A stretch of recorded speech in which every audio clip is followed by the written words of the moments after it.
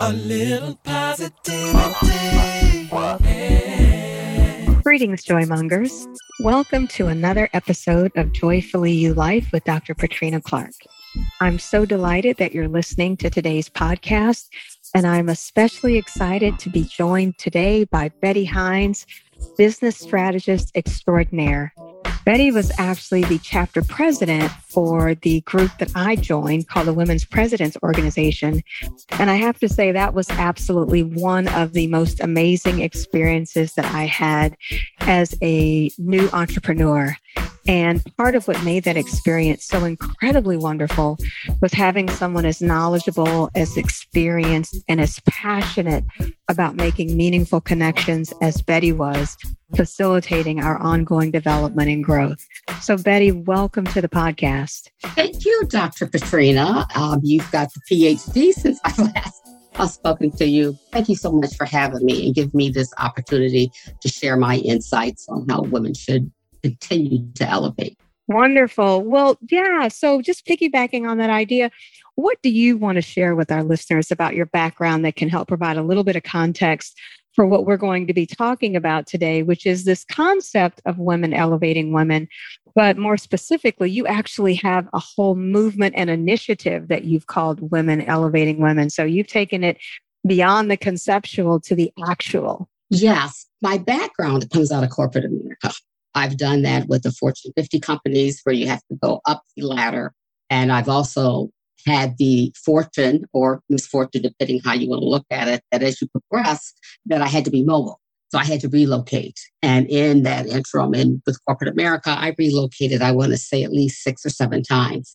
That was the expectation for that if you wanted to move up to the next level, you had to uproot your family and take the next position in a different state. So with that experience, I decided that I was kind of tired of that movement. So I decided, why not do something different? And that is at the point in time that my now husband and I decided to start our own business. We said to ourselves, we're making money for all these other corporations. Why not make money for ourselves? And I think a lot of women that I've worked with have had that same concept that, look, I've been doing this for everybody else. Now I'm going to do it for myself. So we did that. So with that knowledge, we were able to do what I call the dog and pony show. We went to New York trying to raise capital, and we would have to do it like stealth. We couldn't let the corporation know that we were doing these things. So you do what you have to do. And we would take our vacation days, go up to New York, do the presentations, or go to Chicago and try to raise capital. Now, back then, this is a few decades ago, 10 million was a lot of money. Right. So we did raise that capital. We were very excited. But from that, we also learned, we did start our property and casualty company just at the wrong time. It was like around 9/11. Oh, yeah. Around Enron. So it was kind of like, and you're trying to come in with something new. Not the best timing. Plus, there were some other barriers. But with that, we learned, number one, when you're trying to start your own business and raise capital, raise enough. We were coming out of corporate America and we were thinking, 10 million. Wow, we got 10 million. Knowing that that was for surplus. But because of the success of the business, we grew so fast, we needed more surplus. So we ultimately find ourselves out there again, most of the time, probably more like 70% of the time. Lesson learned that I try to tell everybody, raise enough, go big. Because it's the same due diligence they would have to do if we had to ask for 50 million rather than for 10 million. Then when you go for the big number, not just to be going for the big number, because it's an alignment with your business plan, they're going to accept it. They're going to do the same homework behind it. So that's one of the messages I try to pass to other women that want to go out into the corporate world. So we did that. We had the company. And then with the incidents that I just shared with you, we ended eventually running off the business at year 5. It was just too much. They had some new laws come into effect in 47, I think it was, or 40, where an insurance company couldn't be investing in another insurance company, not like businesses. So we ended up spinning off the business. But there was a lot of lessons learned that I share. And for that reason, because of us being, I did not mention, we were the only minority-owned property and casualty company in the country. So that received a lot of attention and highlight. With all that attention, as when out of New York, they reached out to me knowing that I was in Maryland. I had never heard of Women Presidents Organization, which is a problem, especially for women of color. We should know about that. But Right. we never knew about it. Reached out to me, the founder, and said, hey, look, want you to start some of these chapters in Maryland. So I was listening and I was consulting. I'm like, But after giving some thought, I signed on board. And then when I joined their first conference or their first, training of trainers, so to speak, of all the chapter chairs around the country, I was one of two in the entire country. There's only two African-American women, people of color. Yeah. So share a little bit about Women's Presidents Organization and what that is for our listeners who might not be familiar with the organization. Sure. It's an organization for women who are CEOs, principals, partners of their own company, a woman-led company. They are the owner, 51% plus. So there's requirements in order to be admitted. The requirements is that the women or the business gross revenues must be at least 1 million if they are service and 2 million if they're product based. Having said that, current data, you can go to the Small Business Administration or the National Women Business Council. Barely 3% of all women gross revenues are at that $1 million mark. And when you break it out by ethnicity, women of color, barely 1%. And if you break it out even further, Black women, it's like a fraction. So you can see it's a very elite group. Yes, it's elite. And I really do, want to take a moment to give you your flowers there, because the idea that there are so few of us, and your chapters were predominantly women of color, overwhelmingly women of color. Intentionally. Yes, I understood. You were all about bringing us into the fold. And I love this idea that you had around, knowledge being power, information being power, sharing collective experiences being powerful. And I know all of that you've poured into the concept of women elevating women, because you've been the embodiment of that for as long as I've known you, and certainly much longer than that. But you bring that into what you're now pouring your heart and soul into, which is this Women Elevating Women Business Conference and Strategic Networking Group. So I'm really excited to hear about how you've leveraged all of that experience and all of that knowledge, and what you're hoping Women Elevating Women will actually be. Like, what's your legacy vision for Women Elevating Women? I thank you for that question. It gives me an opportunity to give my commercial. But Women Elevating Women, or we refer to it as WOO, I wanted to beta test the concept in its peer advisory or a mastermind group. I saw the value of having women together in a peer group with the WPO, and there's no other organization like that. I mean, you have the other companies, men and women, but I saw no other. And I saw how women thrive. I saw the access to information. I saw the access to capital that we know there's little cubbyholes that we don't know about, particularly when it comes to things like venture capital and angel investors. And so that is why I started. But prior to that, I did the Women of Color event, where we traveled in 10 years to 23 cities and even London to recruit women of color because they never heard of it. And that's lack of information. Never heard of the organization. And we did that travel purposely to bring them into WPO. I didn't say there were zero women at that $1 million requirement for women of color. We just need to know where to go. Right. So seeing how women thrive at the conferences and just exchanging information, ideas, many in my chapter and other chapters that were women of color said, you need to do something for us. I said, what do you mean by us? Because I'm about being inclusive. And they said, we need to have our own chapter. I said, you're right. And so I beta tested it by having these one-day conferences. And I would have people do testimonials, best of my 5 pillars of success. I'll get back to that. But what I found in doing that is that people were really gravitating to it. They were very interested in participating in the conferences. So then it was time to take it to the next level. So my last conference was March of 2020, March 9th. 2 days later, everything shut down with the COVID. Oh, wow. Timing, right? Yeah. That was my launch of having groups. We call them Women Elevating Women, or the WOO crew. And the members selected that. after I realized, okay, now what? I did a couple more virtual conferences and people were just sending me emails and messages like, we're ready, ready to go. So in November, I started my first Woo Crew, and it's 23 people. What I did, because I didn't want to leave out that 97%, because I told you statistically where we were, it's not just Black women, it's people of color, people from diverse cultures as well. And that allows me to make that global reach. So I have 23, and the revenue, given the gap I had thinking about the other 97%, is that you have to have at least six figures. You got to have at least 100,000, at least be 3 years in business. Okay. Not trying to do startups, nothing, I've done that. Right. I'm passing that on to the other people, but I've passed that stage in life where I'm not doing the startups. We will mentor, they will mentor. I want you to be able to know what's a P&L. Right. I want you to have a strategic business plan. You know what I'm talking about when I'm talking about a mission and vision. I'm not trying to do the basic one, but I think you get my point. Yes. So it's six figures. And so right now, 23 women, the revenues range from six figures to 6.5 million. Of that group, I have nine that are in a million plus. I have at least 4 that are just a biscuit away from hitting that $1 million. Okay. We're attracting that audience. So I'm going to have to launch another, but that was the plan.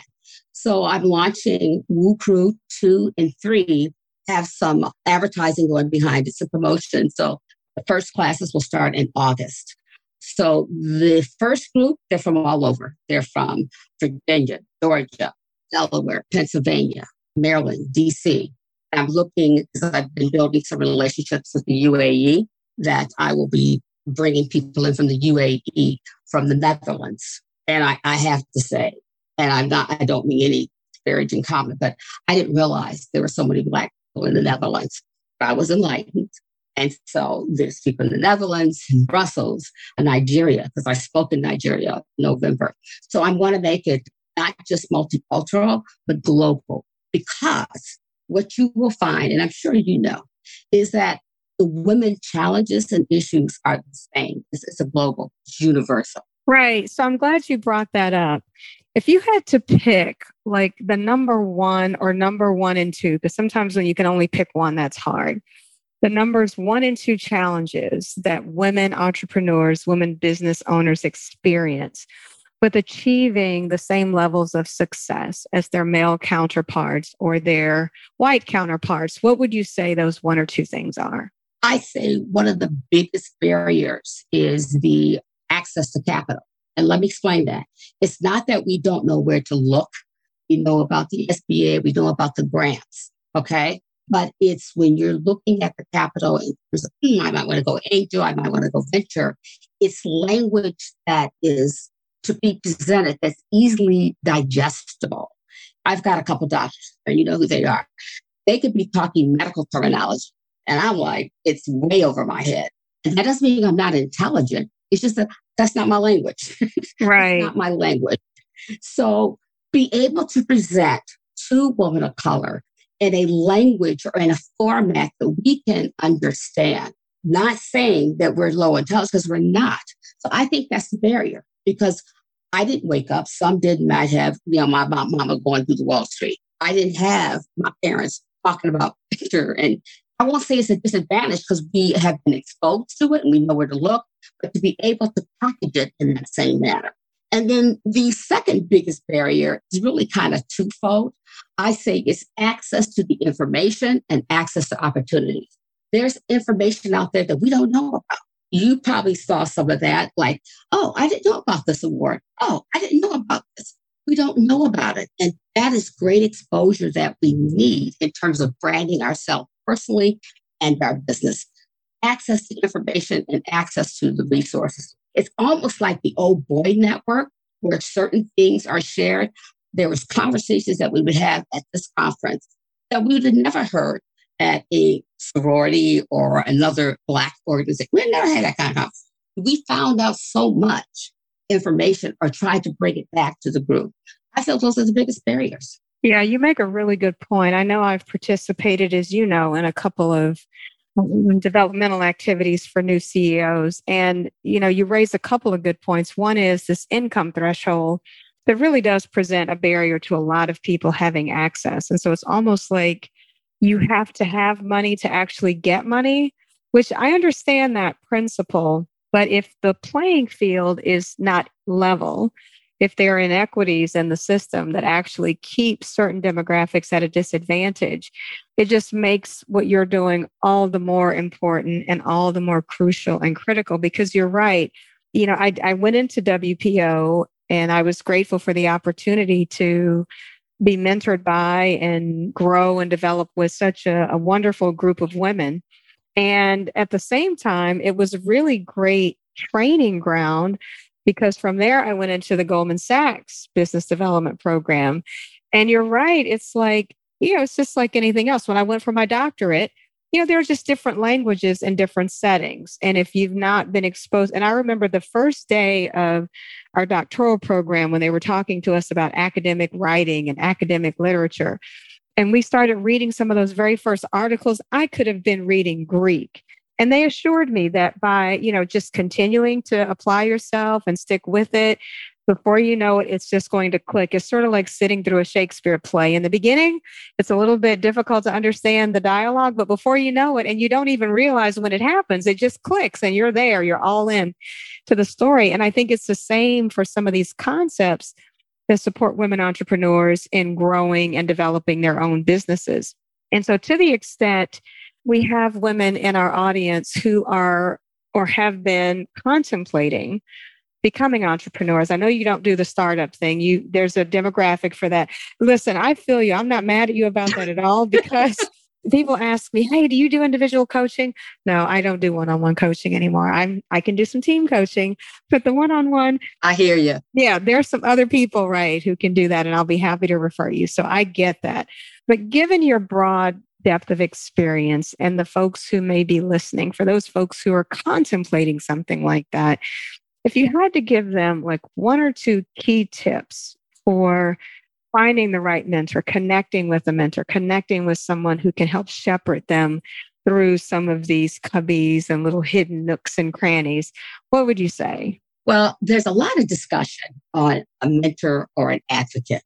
Mm-hmm. And again, it depends on where you are. If you're in corporate America, I say you need both. And if you're in business as a woman, you might. And there's a big difference. So they need to understand the difference in someone that's mentoring you or someone that is your advocate that's making those strategic introductions for you on your behalf. That's a big, big difference. So I believe you need those. But what you first have to do is not just go through the LinkedIn and look at people and say, I want that one, I want that one. You need to know where you want to go. You have to have your business plan together. Where is your growth and who can get you there? I don't use this term in a disparaging manner, but you have to find your tribe. Mm-hmm. You have to find a group that you're comfortable with. What the women in WOO have found, because I have some women, honestly, who are in my WPO are also in my WOO, mm-hmm. because there's a comfort level. You have to find a group that you're comfortable with, where you can ask a question that you don't feel you're going to be judged. And that's not always the case, particularly if you're with, businessmen. They will tend to dominate the conversation if there's a woman there. You got to fight your way in. Sometimes not fight, but it's just a different balance. Mm-hmm. You have to find your own group. And this is where I see when you find a group of women, you will find that mentor. They'll say, hey, you know who you need to talk to? They've already vetted that person for you. You need to get with so-and-so. Or you're trying to get in there. I can do an introduction. I know so-and-so, and they will introduce you. So it depends where you are on your business. If you're a newbie or you're just starting your business, you need that mentor and advocate. If you've been in the game for about 3 years, you can find that with the right group, mm-hmm. because they're willing. I only put people in the group who are about sharing information. A young lady told me, and her name is Maya Penn. She was an entrepreneur at the age of 8. She's 21 now. When I was in Atlanta doing one of my conferences, we were having a dialogue. And I was having her speaking on the pillar about collaboration, about, the multi-generational, how do we collaborate? And she says, we need each other. She said, because there's enough sky out there for all of us. So that resonated with me. And so I only bring people in the group that had that concept about how do we elevate each other? And I'm very sincere and passionate about that. If these are women, when I go through the interview, they're all about me, me, me, you'll get something. But there's going to be days or times or situations where you're going to get stuck. And there's a blessing to be able to go through a group of common people who have the same commonality, and you can share your thoughts and they can say, oh, yeah, I went through that. Someone has been through it. That is the value. And I don't like to admit it, but women, we're learning better how to collaborate. Don't do that well. We just haven't done that well. I mean, we're getting to team sports and the younger generations are doing it more so. But that whole knowledge of collaboration, they lack understanding the value of social capital. Yeah, no, I'm glad you raised that point because that was definitely one of the things that I wanted to chat with you about today is this idea of collaboration. And you're raising the point, a lot of times, especially in corporate America, we compete more with one another than we do collaborate with one another.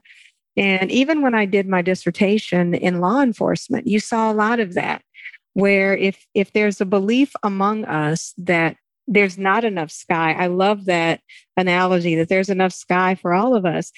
But if somehow we've bought into the notion that there's not enough sky for everyone, that there's only a limited amount of sky, then that sets up a dynamic where we're competing with one another rather than being collaborative and supportive of one another, really establishing community with one another and communing with one another.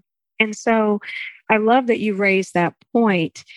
And I don't know that it happens as much in independent businesses. I guess there's less maybe competition in those settings because we've carved out our individual niches, or do you still find yourself having to facilitate some enhanced collaboration? I'll just say it in a very nice way.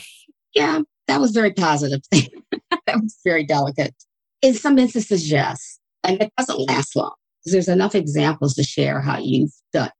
You can go further and you can bypass some of the missteps. That was my whole purpose. I didn't want people to have the same missteps that I had when we started our company. Right. Why do you need to go through all that pain and suffering? And you appreciate that. When you got people, we had 100 people. When you're responsible for someone's paycheck and their insurance, all those things, you don't sleep at night. Right. Tell me about it. You were there when I was going through this, through a very difficult time with Pivotal. And thank God that things turn around, but not everyone has the ability to kind of weather a lot of those storms. Yes. And that's some of the lessons. Yeah. Yeah. You have to work with them. Say, I'd rather have 1% of a billion than zero. Right. 100% of everything, right? Yes. Right. No, it's like, I'd rather have a little bit of something than 100% of nothing, right? Yes. And so it's shifting that mindset. And it's a lesson. It's a constant giving of examples and having testimonials. And then you might grow beyond that person. That's okay. And then you find another group. Yeah. There's always groups out there that you can use as a resource, as a base. And collaboration, the same with connecting. There's a huge difference. It's a subtle, but if you don't understand it, it's huge between collaborating and connecting. How do you connect to the right? Because you could be out every night. Well, not now, not going out, but in the past, you can be at so many different events. What is the best connection for you? Be it an organization, be it a government, you got to assess it and take a look at them and say, hey, look, are they doing anything for people like me who look like me, who are in my business? You have to do your homework beforehand and before you make those business connections. What I have found with the groups, inevitably, somebody knows somebody that somebody else knows that you're trying to get to. Yeah. And you can sit there and do that. Yeah, we started out with 60 degrees of separation, and now we're down to like 3 degrees of separation. To your point, you know somebody who can introduce you to that person. Exactly. It's not even 6 anymore. And that's what we need to learn how to use. Yeah, I loved your idea of social capital. When we think capital, a lot of times we think just dollars. Yeah. But there is social capital. There's also psychological capital, yes. Emotional capital. And when we spend our emotional capital competing with one another rather than collaborating with one another, we're depleting a very important, valuable natural resource. Yes. So I love that you made that point and made that connection. I also like to emphasize the importance of being intentional. And so I like the idea you made that, because I certainly at one time felt like I was going to all these, networking events and networking meetings, and it was just exhausting. And for me, it felt like it had a very low return on investment. And I did exactly what you said, probably at your counsel, like ask yourself on a scale of 1 to 10, with 1 being little to no value and 10 being, oh my God, this is the most invaluable experience I've ever had. Start evaluating these experiences. And I would like to extend that idea to even the relationships, right? Like if you have these professional associations that you're a part of, give them a 1 to 10. And if you've got things that are like 3 and below, cut it so that you have more physical, emotional, and psychological capital to pursue those things that are going to give you a higher return on investment. And that's so true, because they might have been okay.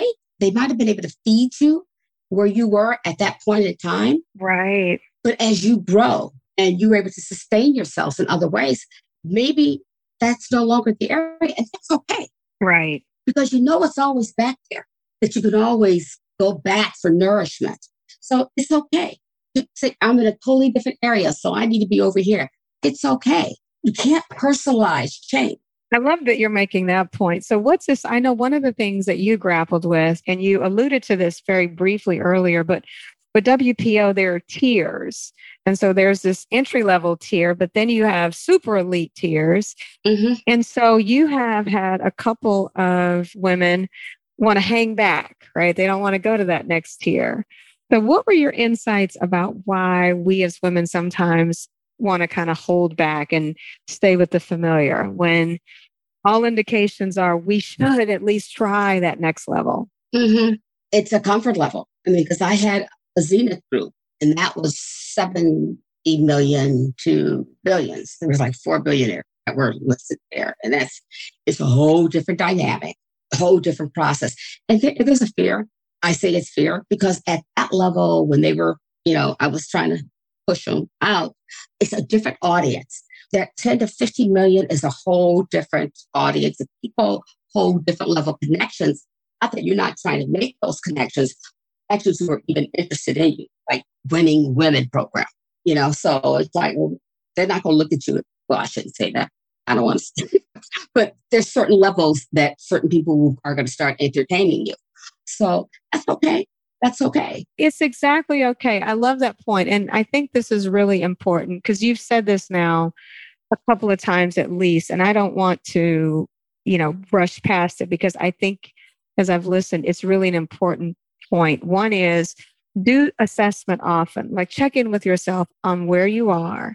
And if you've outgrown a circumstance, a situation, a group, bless and release, part lovingly, part graciously, so that you are able to maintain those relationships that matter, because you never know when you might need those relationships again, but be willing to expand and grow to that next level, because without that willingness, the growth can't happen. If you're not vulnerable, if you don't allow yourself to be vulnerable as well, this is another chapter, then you're not really pushing yourself.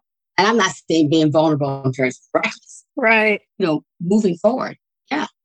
Yeah. There's nothing wrong with being vulnerable. Yeah. And just a little bit outside the comfort zone, because that's where growth occurs. And I think that sweet spot. And I think that's really the significance and the importance of community as you've articulated it, right? If you take enough of a step outside of your comfort zone, recognizing that you've got this support system to help you, almost a safety net, if you will, so much better than doing it all by yourself. And that's important. Yeah. I mean, as women, and I saw that with you too, we're so humble. We don't want to applaud our accomplishments and we kind of like, meek. And I'm like, shoot, if it was a dude, he'd be like, PhD. And we have another member that that just got her PhD. And so she goes, I said, no, Dr. Gina, hey, you work for that. That wasn't just handed to you. I know. I feel like, though, I know, and I know you're fussing at me a little bit right now. Yes. And I get it. It's like, Others celebrate our achievements and they can live a little bit vicariously through us. And that provides motivation and inspiration. I get that piece of it. I think sometimes what we grapple with, I don't want to call it a struggle because it's not really a struggle, but this grappling with not over identifying with these external things, right? Like my mom named me Patrina Michelle. And so in DC, I'm Patrina, and in Texas, I'm Michelle. That's my name. And so when people ask me my name, I don't say doctor. So doctor is not my name. That's an achievement that I've had. Yes. That's something that I've done, something that I've accomplished, because I've met people who, you can't call them anything but doctor because. Well, you're talking different egos. Because like we had 4 or 5 doctors in our group and they wanted to be called with their first name.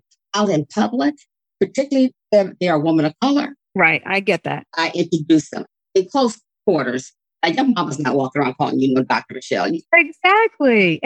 No, that's right. And I've gotten very comfortable now with, people wanting to highlight that accomplishment because it is, very much like being a business owner.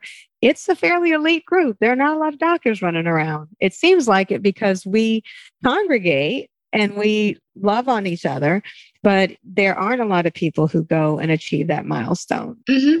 And it's to be celebrated. Yes, it's to be celebrated. We, as particularly women of color, and I was stressed this, but if you did something wrong, it'd be all up in the news. That's a great point. We need to celebrate the victories because you're a role model. Yeah. It's a role model for, because another one of my pillars is cultivate, reaching back, being a model for our young women, our young girls. So there's relevancy in when and how to do it. Yeah, no, I appreciate that point. I definitely do. And I've gotten better. You'll be happy to know I've gotten a lot better and I'm much more comfortable with it. And I pay attention to where it feels like it's really a good thing to do. I'm not just automatically, we don't have to mention that. So you'll be happy to know I've gotten better. Did Marsha Firestone always have them refer to her as Dr. Firestone? I rest my case. You rest your case. So you probably anticipated, Betty, that there would be at least one question about joy. What's bringing you joy these days? What brings me joy? Gosh, there's a lot of things that are bringing me joy right now. Joy for me right now is that this weekend I had a wonderful weekend. We love trains, my husband and I, and so it's taking those times and spoiling ourselves, going out to the farm to get some strawberries and get some vegetables. Oh, nice. We're going out there, you can pick your own and doing that. Yeah. But my joy right now is that as far as it is a woman, the things that I'm doing for the women, just so proud and so pleased.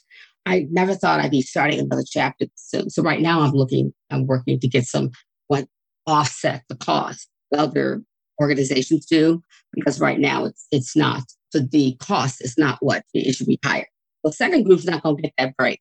But so that is joy that people are seeing, that the women are seeing value. When they get it and they connect and they have accountability partners, I love it. I love it a lot. So that's my joy. And then I'm very proud of what my adult children. My daughter is very successful in corporate America. She's a director at a Fortune 50 company. And my son, he's a graphic designer. He just designed a Boom app. And that's an app for, businesses. So there's a lot of joy. And then my other little fun things that I do, and I can't wait to be open up again, is I'm an usher. Is to have that balance. I'm an usher. I'm part of the National Ushers Association. Oh, wow. I love it. I know how to step. Yes, I do.